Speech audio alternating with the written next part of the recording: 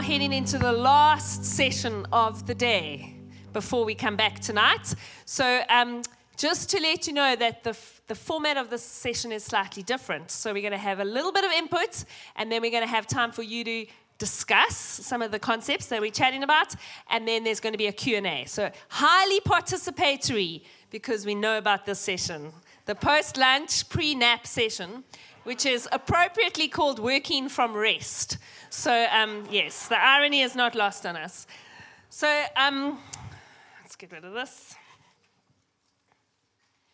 Okay, so I'm going to introduce my panel, of which there are 4, so I need one more chair. Here comes Josh. Okay. Thanks, Rex. Okay, so as I introduce them, they're going to join me on the stage with another microphone, I think. And my limit was 100 words. I could only say 100 words or less about each person. So meet Arno. Arno has been in ministry in different formats for 28 whole years, starting as a youth pastor working for Scripture Union. He was part of Friends First, which then became Common Ground, and now is the lead guy at Everyday People in East London. Arno loves people. He loves smoking meat. He loves watching sport, and those of you who follow him will know that, unfortunately, he is a Liverpool fan. He loves playing touch rugby and encouraging and envisioning others. He does not like hugs from people who don't know him well. Let that be a lesson. He does not like pineapple on pizza. And according to Claire, he does not like DIY.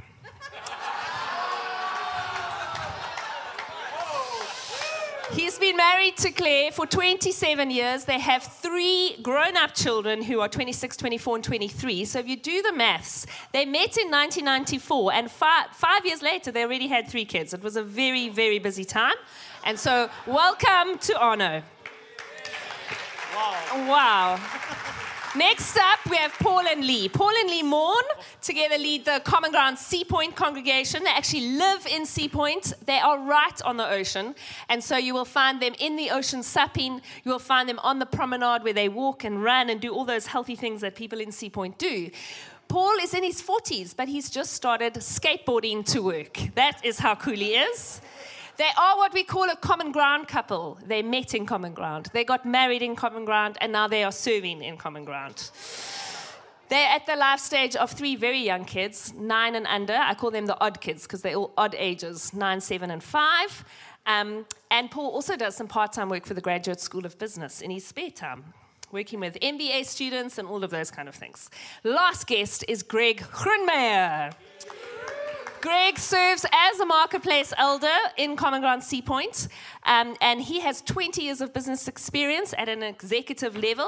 After leaving the corporate world, he had then started his own coaching business called New Mind, and he is a certified executive coach. And so in Greg, we have someone who's passionate about people, about coaching them, about mentoring them, and also passionate about seeing teams come through. So he does a lot of work with teams and getting them into like a high-performance space.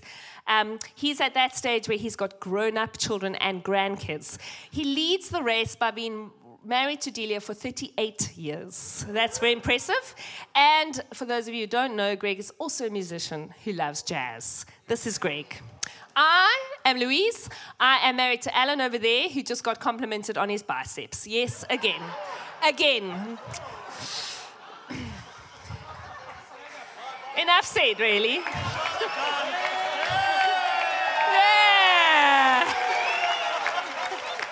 Totally unscripted. I serve on the staff and leadership team here at Common Ground. We've been part of Common Ground for 20 years. As long as we've been married, we have 2 kids in the teen space. And I'm very excited to be leading this session. This is a topic that is very close to my heart. And I've actually been just doing some fresh kind of work on it, on rest and Sabbath and sabbatical, as I'm kind of leading our staff team through that. So that's been great. In my spare time, you'll find me reading a good novel. And unlike Arno, I love pineapple on pizza. So sorry for you. Okay. Right. So that's who we've got here. And you'll hear more from them as we go. I'm going to ask Arno to kick us off because a little bit about why we're doing this session. I love the title, Working from Rest. Tell the heart of including this in a leadership conference. Why? A simple answer is that if you hang around church leaders long enough, you'll recognize there's 2 significant feelings or experiences that they go through. One is loneliness, So we're going to talk about friendship a bit during a session 2, just how to cultivate deep gospel friendship and exhaustion. So how do we work from a place where we are not lonely and where we're not exhausted all the time? So we want to just talk through that and share some of our learning, some of the things that works for us or why we've fought for those things in our own personal spaces and lives, and hopefully we'll teach something to you, but also just learn from. I'm here because I need to learn how to Sabbath properly from this guy, so that's why I'm on the panel. Basically, Onno put a panel together of the things he wanted to talk about. No shame in that. And then I just... Greg Tate, please own this one. That was Greg's idea. Greg, do you want to come join us? Oh, okay. And so I want to ask this, Greg, though. As someone, you've been involved in all kinds of leadership. You've seen good leadership, bad leadership. You coach into this space. Why do you think it's important or valuable to have a session like this? Okay, I told my wife I'm going to be here speaking about rest, and she laughed. So, so I'm here as the coaches to learn so I can take it back to my client base.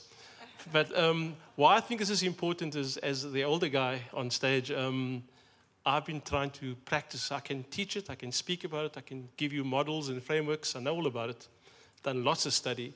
But when it comes to doing it, it's not easy. And but as I'm getting older, it's getting easier, I find. So I would just encourage the younger guys. It gets easier as you go on. But it's such an important topic. And I think what's great about this is that we get to hear other people's perspectives and learning, which you can learn from and steal from. And hopefully we all take away a lot of learning and best practices of how to do this well. Great. And so, Paul, I'm going to actually ask you. So Paul is someone who I really feel has learnt in this being rather than doing space. And he's someone who's kind of grappled with that quite a bit, and it's been cool to be a witness to that. So just share a little bit of your reflections and how God's been speaking to you. Thanks, Louise. I'm just aware of the irony of all the Joburgers listening to the coastal guys talking about our need for rest, and just sort of so let me try to give you some Joburg credentials. I was born in Sandton, and at my 21st, my dad said Paul was our second born, and he never wanted to come second again. And I grew up just around the corner, and I raced my mom around this common, this patch of land, and every time I'd get to the flagpole ahead of her, I'd sing VIC, VIC, as the last time my mom ran with me. So I must confess, just a busyness addiction, and essentially over my life, just wanting to win, whatever it was, I want to win. And I got to a place where Leanne and I went away, and she said, Paul, you've been incredibly busy. I've actually had an eye twitch for the last month. We had 3 kids under the age of 4, and I haven't wanted to tell you because I could see you were busy, but this is the reality. And she thought I'd notice after a month. I didn't. And it was just God in that moment just kind of showed, Paul, you think you're winning, but are you really? And to be honest, it was quite easy to make the corrections. And I had this vision of like, okay, I'm doing the thing. I'm doing the Jesus stuff. Well, we're going to do it. And I remember just sitting with my 3 young children going, this is incredibly boring. Like, this sucks, you know? And then slowing down and actually just feeling like, this is not what I thought it was. And it was almost like I knew what I didn't want, but stepping into another rhythm and it didn't feel easy at all. And I think the language that had helped me understand it, Louise, is the language of short feedback loops versus long feedback loops. There's some things in life, like this panel. If we didn't prep for it, very quickly there'd be a short feedback loop going, oh, those guys didn't prep it, like embarrassing in front of all these people, right? So you prefer short feedback loop stuff. You know the moment's coming soon. But life, actually, the really important stuff often is long feedback loops. Your relationship with God, your relationship with your spouse, your kids, your parenting. That thing only comes back years later, where you actually see what you've been telling them for 9 years is finally getting repeated back to you. And I think what I realized when I sat with my kids and I was just like, this is boring, was there was no short feedback loop stuff. There was nothing telling me, you're doing well, it's going well, like, babes, you're incredible. It was like, it just wasn't there. And And so I'd almost say, like, and I'll stop there for now, just the bankruptcy of this short feedback loop life. It gives you the high, but you need another one, you need another one, you need one. And I wasn't comfortable with what the next step was, but I knew I had to change. And Jesus said, come to me, those that are weary, those that are heavily burdened, and the Message translation, I will teach you the unforced rhythms of grace. And that was the start of a journey of saying, I need it. I'm declaring bankruptcy on busyness. I want the long feedback loop, and I want to learn these unforced rhythms of grace. Great. So we do want to commend some resources to you that I'm sure you know, but let's just say them anyway. John Mark Comer, his book, The Ruthless Elimination of Hurry, which ironically came out just before COVID. And then there's also a podcast that is also, for those of you who prefer the audio kind of version, which is really helpful. And then any of Pete Scavero's stuff on emotional health, and he's got a whole website. And on his Emotionally Healthy website, he's got this free book on Sabbath. It's an ebook, and I'd love to commend that to you because I found that stuff super helpful, and that was some of the stuff that I was kind of reworking through. And I want to just share a quick summary of his framework because I found it so helpful. And obviously it's specifically on Sabbath, but he then translates that into what does that mean for vacation or sabbatical or periods of rest. And he has these 4 practices of Sabbath, and they are just that. They are things that we practice. And the 4 things are this: to stop, that actually part of what we do on Sabbath is to stop and to recognize that we must stop and we can stop because we are not God. And only God is the one who doesn't stop. And we revel in the fact that we just be and we don't have to do. And we also recognize that we have to stop because we need to pause and we need to rest. And so that's the second one. But also the idea that we don't stop when we are finished. Because a lot of us were like, okay, I'll stop and I'll rest when I'm finished. But we are never finished. And even when we die, there will be stuff that we haven't finished. So just learning to embrace our limits and embrace our boundaries. That even though I stop, the world can continue because God is in control. And then we rest and we respect that we are human. And so we are created for rest. We are created for sleep. We are created to replenish. And that overwork, production, hurry, busyness, those things that can easily define us are not actually the things that should be defining us. And we focus on slowing down. And in this book, he has this beautiful illustration of how God put that in the DNA of his people when he took them out of slavery, where they had no choice to rest because they had to work every day. And part of the new design, part of the new DNA was this commandment to stop and to rest. And what do we rest from? We rest from have to. We rest from should. We rest from work and physical exhaustion and hurriedness and multitasking and competitiveness and worry and decision-making and catching up on errands and doing our to-do list and talking and technology and machines and consuming and spending. All of those are the things we rest from. And then we delight, just like God did. We delight in creation. We delight in his gifts to us. We delight in people. We delight in those things that bring us joy, which looks different for everybody. Is it getting into creation? Is it a walk on the beach? Is it a good meal? Is it friendship? Is it a good movie? Is it art? What are those things that bring delight to your soul? And then to contemplate. And that part of Sabbath is putting God back at the center. And so contemplating him and feasting on his presence and making sure that there's space for that. And so usually that involves worship and being in God's word and being quiet and being in spaces of silence and solitude. So I just thought that was a really helpful grid. Even if you think about your past Sabbath, when was it? Was it recent? And did it contain all 4 of those elements? Because usually there's one that's easiest for us and one that's more difficult. So Lee, I'm going to ask you. You are someone who's kind of, this whole idea of Sabbath has been something that you've been working on as a family. Chat to us about that, how it's gone, what you've learned, what you've done. Yes, hello everybody. It's been helpful married to Paul because he said, babes, we need to do Sabbath. And I said, no, that's an old-fashioned Old Testament principle. We don't have to do that anymore. Remember, Jesus has bought our rest for us and we can rest on the go. We don't need to take a 24-hour period. And it was a few years later that we read the book, Ruthless Elimination of Hurry, and that was just before COVID. And I had my life radically sort of shifted from reading that book, and one of the big parts of it is to commit to doing a weekly Sabbath of 24 hours. And so I got there eventually. Paul got there a few years before I did. And we've said we want to do that. For 24 hours, we want to do the Sabbath rest. And so I would say the way I see that time is I see it as a rebellious act where I'm rebelling against the sense of urgency. I'm rebelling against the to-do lists that never end because the needs are endless. In ministry, there's a limitless amount of people that you can love and you can serve and you can care for, and we don't want those emails that Doug gets where people say that they don't feel cared for, right? So we don't want that. So we want to be there for people if we can. And so in order to rebel against that sense that I need to be there for people and I need to get things done, because if it's not me, who's going to do it? We say, okay, we're going to take 24 hours out, and we're not going to be those people for anyone, and we're going to rest and cease from our work. And so the best Sabbaths that we have are the ones that we plan.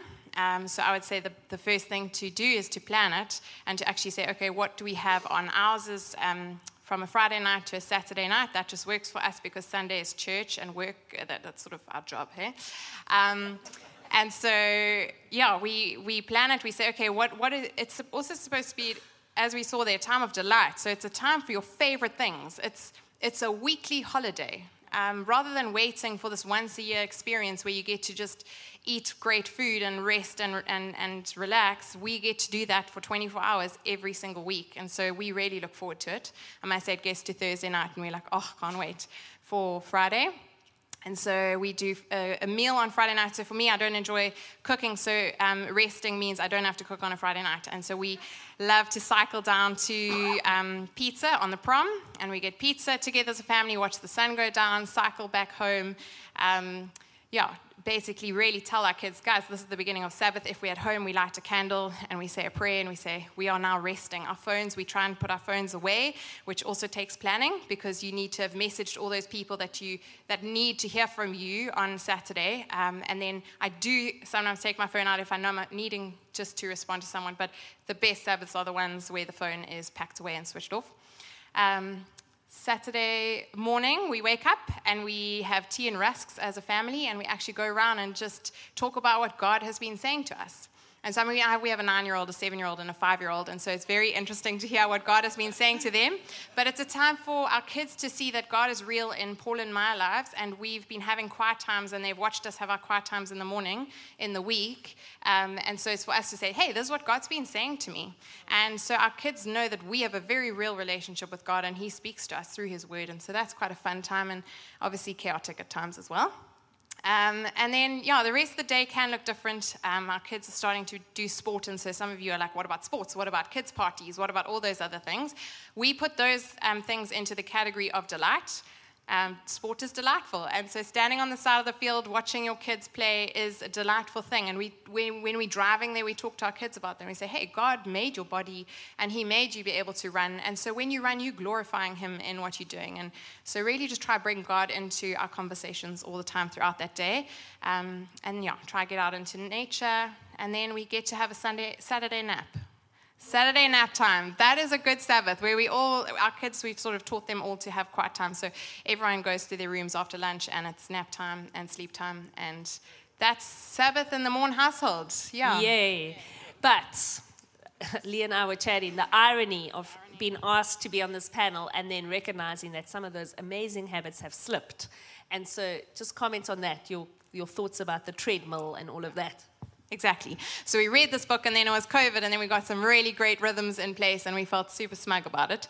And then about 6 weeks ago, things just went out of control. And where we thought we had put in margin so that we can walk at the pace of Jesus and not run ahead of him, and we've got ability to be interrupted, we really thought we had done that.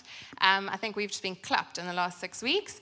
And so, said to Lou, this is God's sense of humor.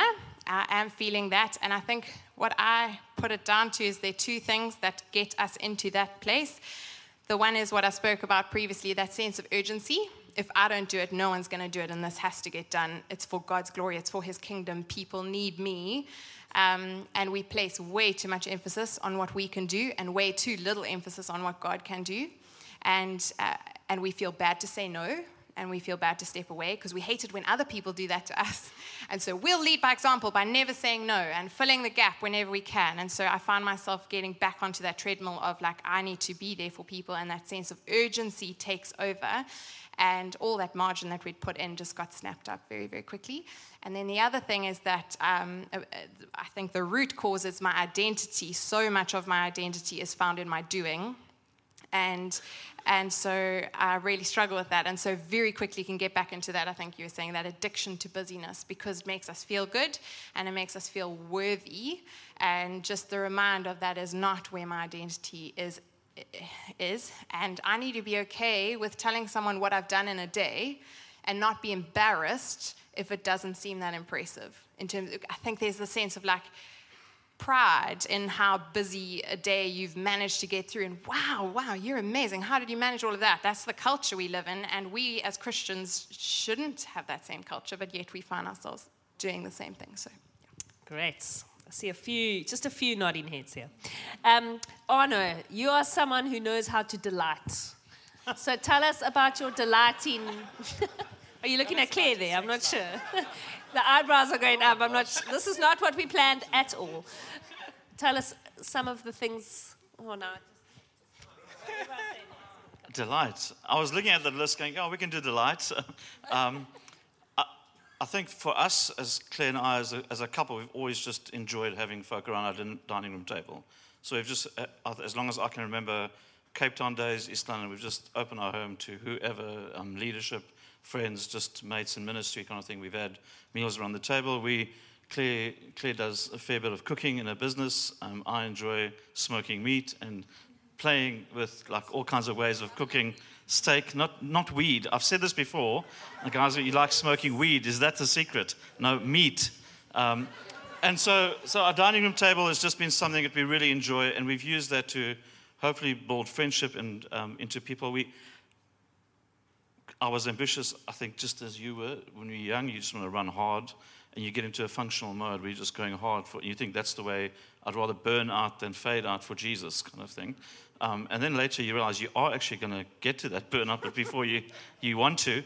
And just how much of our friendships, even in the church and relationships, are functional friendships. And when do you have a conversation around the dining room table that's not about the function or position you hold in church, but because the person across the table actually just matters as a friend. And it's harder than you think to get to that conversation and to have those kind of meals with people, and it takes a long time. And so I think it's something that we use what we've got. So we enjoy having people around our dining room table. We're comfortable. We do enjoy cooking, Lee. You're welcome to come try some. And I am wired as an includer, so my second strength finder, I think, is an includer. So we love having people in our lives. Ironically, the hugging thing, but that's okay. Jesus said in John, "Don't cling to me," so I'm in good company.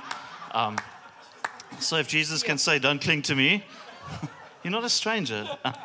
But I do find in church this, if you read enough books around church leadership and pastoral books, you'll talk about the amount of guys in leadership that are incredibly lonely. And it's not because they're not surrounded by people.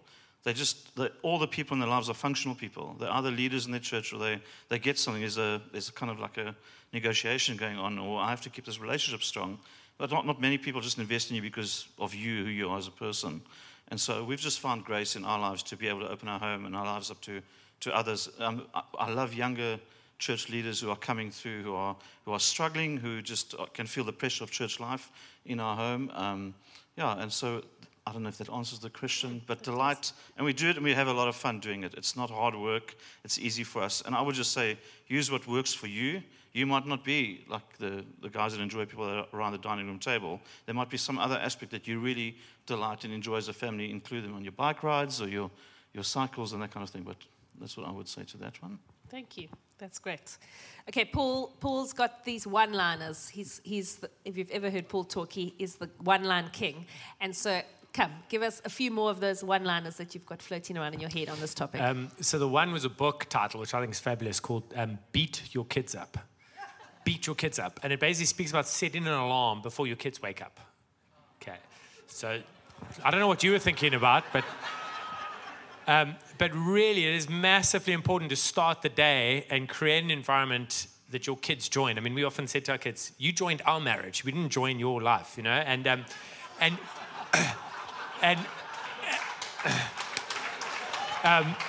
it didn't go down too well. It wasn't quite age appropriate, but they now get the message. And we really want to invite them in the morning. We wake them up, and we've had time with Jesus, and we are in silence and solitude. And I would say that's the second thing. I often got stuck as young, ambitious, and that's my bent, is you often think contemplation. What's the opposite of contemplation? Action, right? We go being or doing. That's kind of what we think. And I remember this one-liner was the opposite of contemplation is not action. The opposite of contemplation is reaction.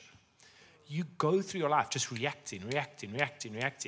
Or you spend time in silence with Jesus, and you hear his whispers, and you go out with a sense of action rather than reaction. And so that is crucial, to just almost catch up with your soul and realize that thing I thought happened 3 days ago and I've moved on from, that thing is still whirling away, and you just need the opportunity to let it come to the surface. And that's why it's hard to slow down. That's why practically it sucks, quite honestly, because you think you're an amazing person right now, and the only reason you're not more loving or kind is because you're just very busy. And as soon as you take the busyness excuse out, you're like, whoa, this is actually what's happening. And so that ability to contemplate and bring it out into the light and to journal and bring it before God and bring it before mates, because then you got stuff, you're not just sharing, no, I'm fine, I'm busy. You're actually going, no, bro, I actually got really hacked 3 days, and now what's going on there? And you have to pull the thread and get to your identity and your sin. And so that's the one thing. Opposite of contemplation, not action, it's reaction. Beat your kids up. Don't tweet that, please. Don't tweet that. The short feedback loop, long feedback loop, always go long feedback loop. It's harder in the short term, but it has the benefit further down the line. And just end with a paintbrush one. My mate Ian Kruger I thought it was beautiful on 1 Corinthians 13 the other day. Often think about it, is it the painting or is it the paintbrush? Like, which one is it? And he kind of says, well, it's a bit of a silly question, right? That the Sabbath, the silence and solitude, fasting, all these beautiful spiritual practices are paintbrushes. We know they're not the main thing. Like, God's using these things to create something beautiful in our hearts and our lives. Like, we all going to marvel at the painting. You don't mount the paintbrush up next to the painting. Go, look, But don't diss the paintbrush. Don't get all like, oh, work. Just go, hey, thank you, God. There's a means of grace. Every morning I build an altar. Sometimes you come down and it's flames. Sometimes it's just an altar that's there, But you are the one who's creating a life of love inside of me, and I want to be famous at home. Like, that's my little line that I have. I just want to be famous at home. No offense, but a lot of you are randoms. You don't know me, I don't know you. I don't want you to go, wow, what an amazing guy, and Leanne to go like, babes, we don't do any of that you said on the panel.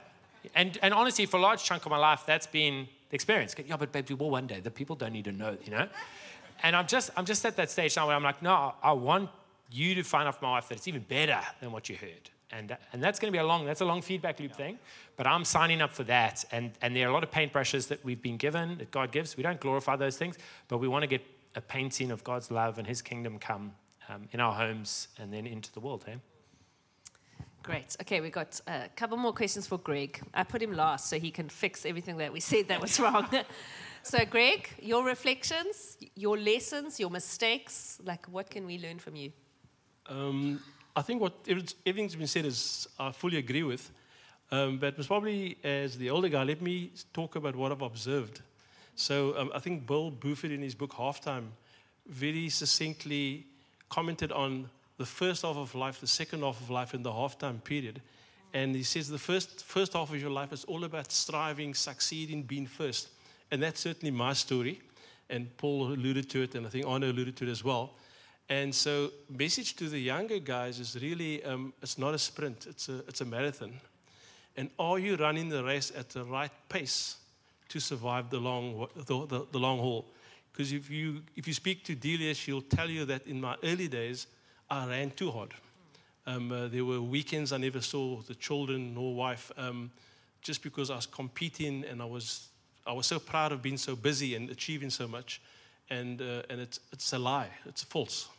So the younger guys in the room, look at yourself and measure yourself against what's wise, listening to older people that have been through it.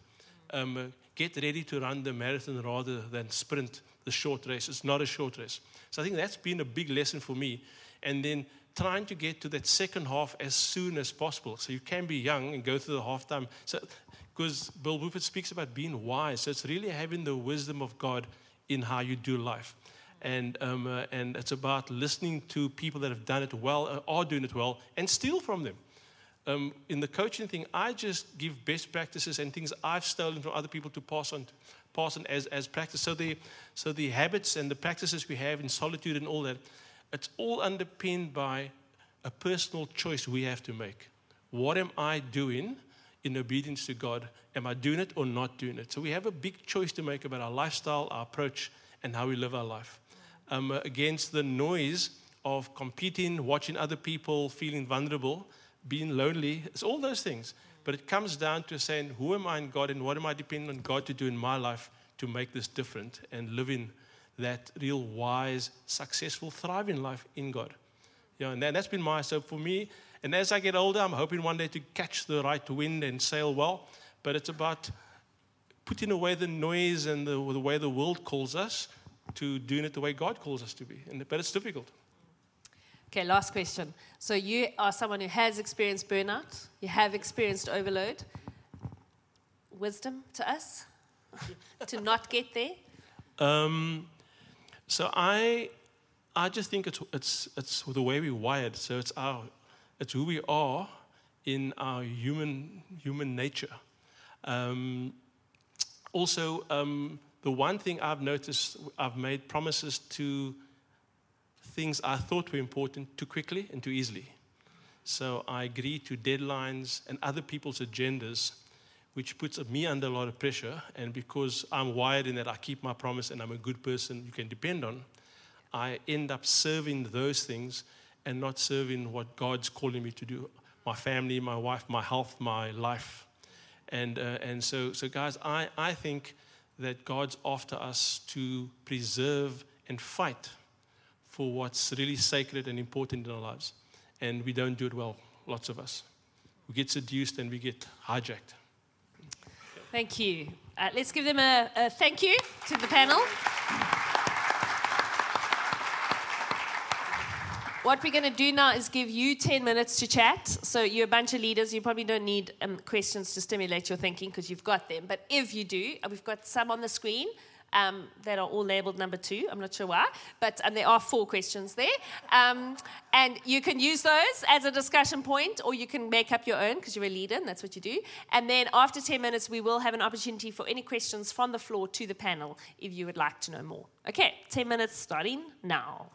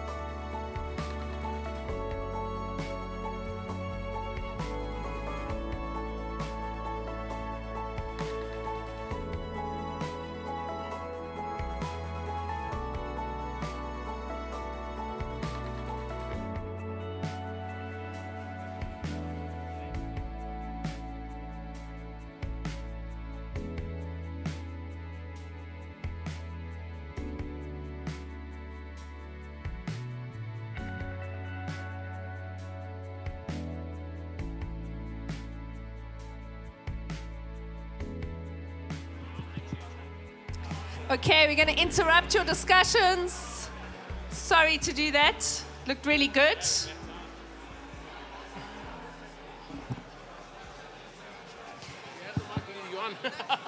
We do just want to leave some time for Q&A. I don't want it.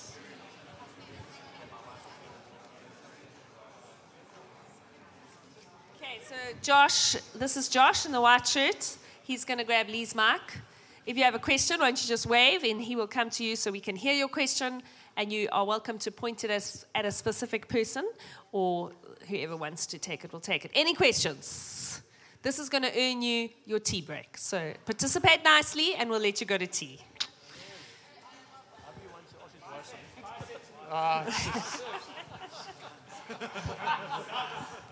So my questions for Arno is just speaking to the guys in the first half of their story, which unfortunately I'm not anymore.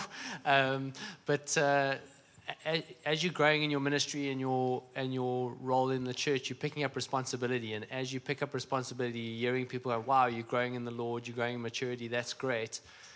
How do you measure that with saying yes to too much, and then you end up in that burnout loops? Because you're feeling the encouragement from godly men and women that you are doing great in the Lord, but then you've ended up saying too much, taking on too much, and you just can't cope. And you've said other people's yeses to your own life.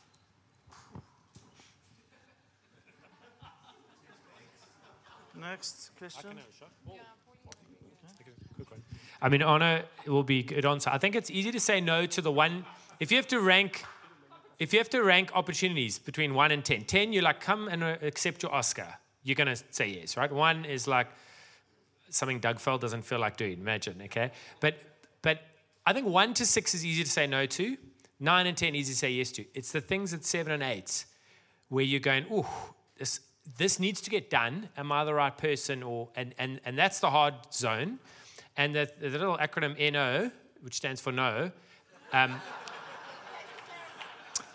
the N stands for needs fruit. So 9 and 10. If I'm saying 9 and 10, I need fruit on that thing. I've decided this is the right thing at the right time for the right reason.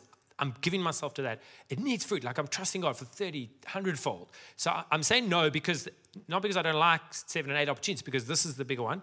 And then the O stands for this is an opportunity for others. Genuinely needs to get done.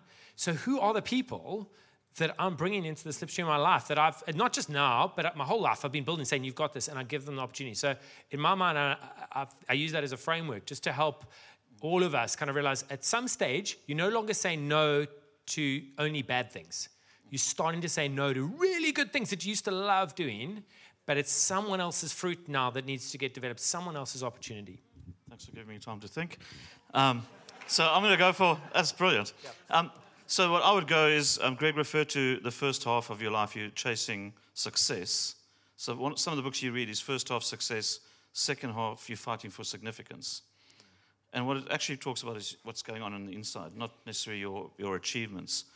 When you're more secure in Christ, your success and how far you can go becomes less important than actually the kind of person you're becoming in Christ as a church leader. So is the kind of person I am becoming as a church leader more important, or is the success of my ministry more important? And I think growing older, you'll quickly realize that the kind of person you're becoming during ministry is more important than the numbers behind you or the success behind you. And that's an internal identity thing. I think that's where friendship comes in. We need friends to keep going at what are you really pursuing here, and what is that monster that you're feeding, if there's a feeding going on, if it makes sense. And how do we stop our friends from pursuing those things and settling with identity and stop thinking they have to be the hero in the room or in the story, that God can raise others? I think would be very helpful. Yeah, and this question is probably for Greg. Yeah, I think, so for me, I don't really have a problem understanding the concepts of, like, for example, you mentioned marathon and a sprint. But then, there's the ideal thing. This is the ideal, state of operating from rest and, fighting for significance. But then there's the real. And I feel like it's easy to deceive yourself and say, I am in a marathon, whereas in fact, I'm actually in a sprint.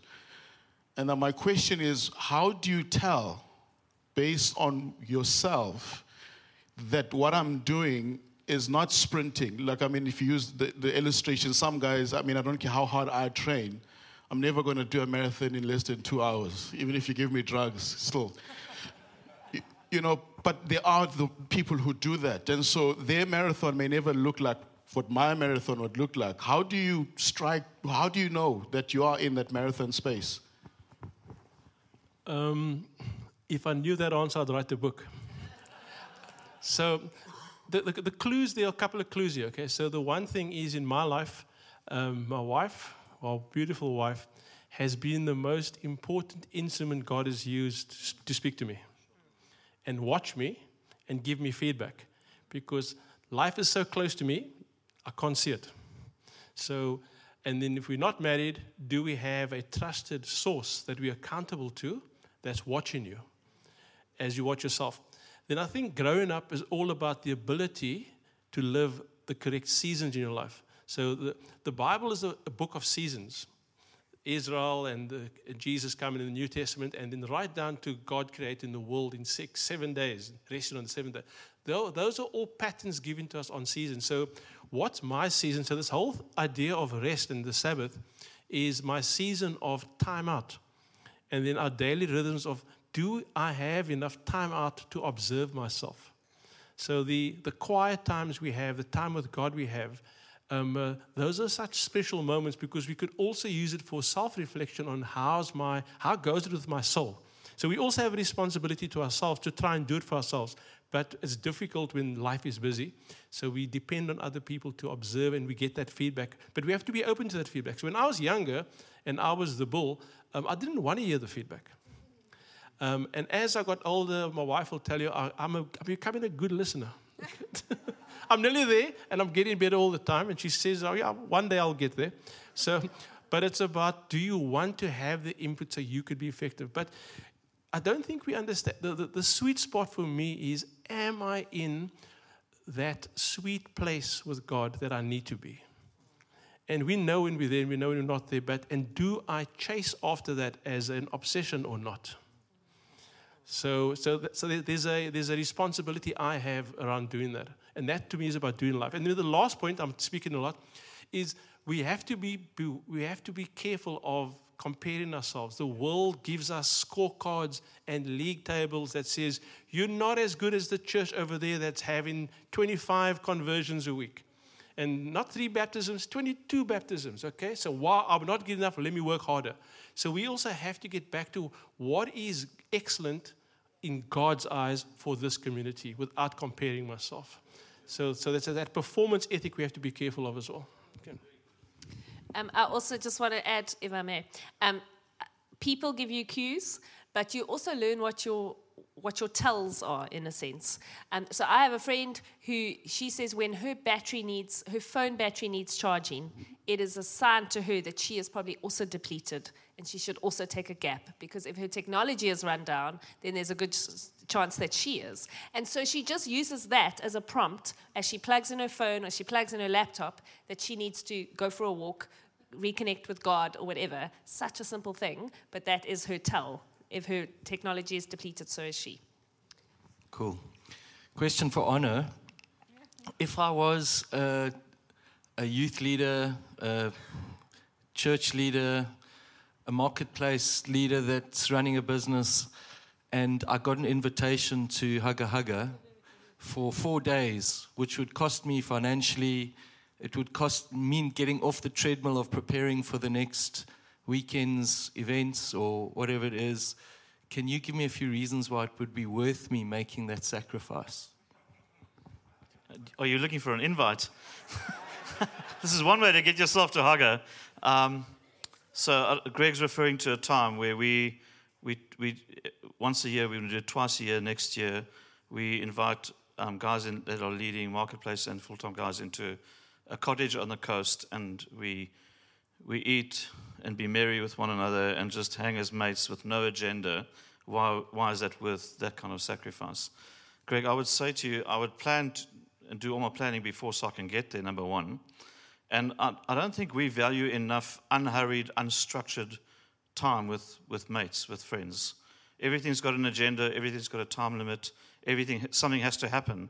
So to come to a time, at a Hugga time, let's just refer to it as a Hugga time with guys, and for 3 days just to be with mates and let conversations go where they need to go without anybody leading the conversation saying, you're here for this purpose. We're actually just here to brother and to be mates and to talk. Whatever's on your heart, whatever you're going through, let's talk over a meal while we're walking on the beach or playing touch rugby or whatever we're doing, let's just talk. Because we don't have that time, the reality is what happened at the end of Joburg, I think was it last year, we were literally leaving the conference and one of my friends said, Honor, I just need time with my mates. And he's leading a church. And by the time we got into the plane, an hour and a half later, we had 10 guys booked for a time at Hugga saying we're all desperate to hang with mates. Can we just make it work? It was the easiest thing to ever put together. And it reflects to, so Greg, my answer would be, that's not going to fix anything. Because we actually need to build into our lifetime, into our budgets and into our diaries, is moments with our friends, mates. We feel guilty about that. There must be an agenda. There must be an outcome. There must be some reason why we're doing this. We can't just have a meal and not talk church or ministry or plans of the future. Or we can't just talk and say, how are you doing? How are you and your wife doing? How are we doing? And not have an agenda. We just, and so I think I'm reasonably gifted in having time with guys without agendas.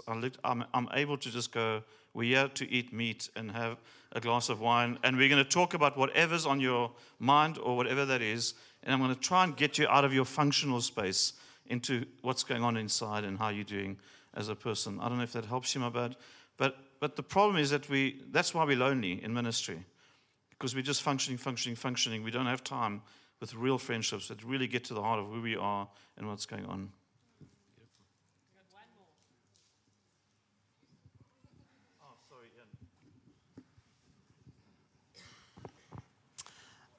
With this concept of working from rest, do you see any nuance to those that would be bivocational? So both in the marketplace as well as pastoral service.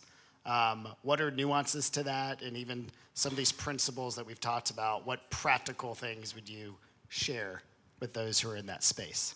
So I've been part of the story in Common Ground for older than Rigby is, I think. And in the old days, people used to ask me, marketplace guy, so what are you responsible for? What's your portfolio? Then I said, as soon as I find out, I'll let you know.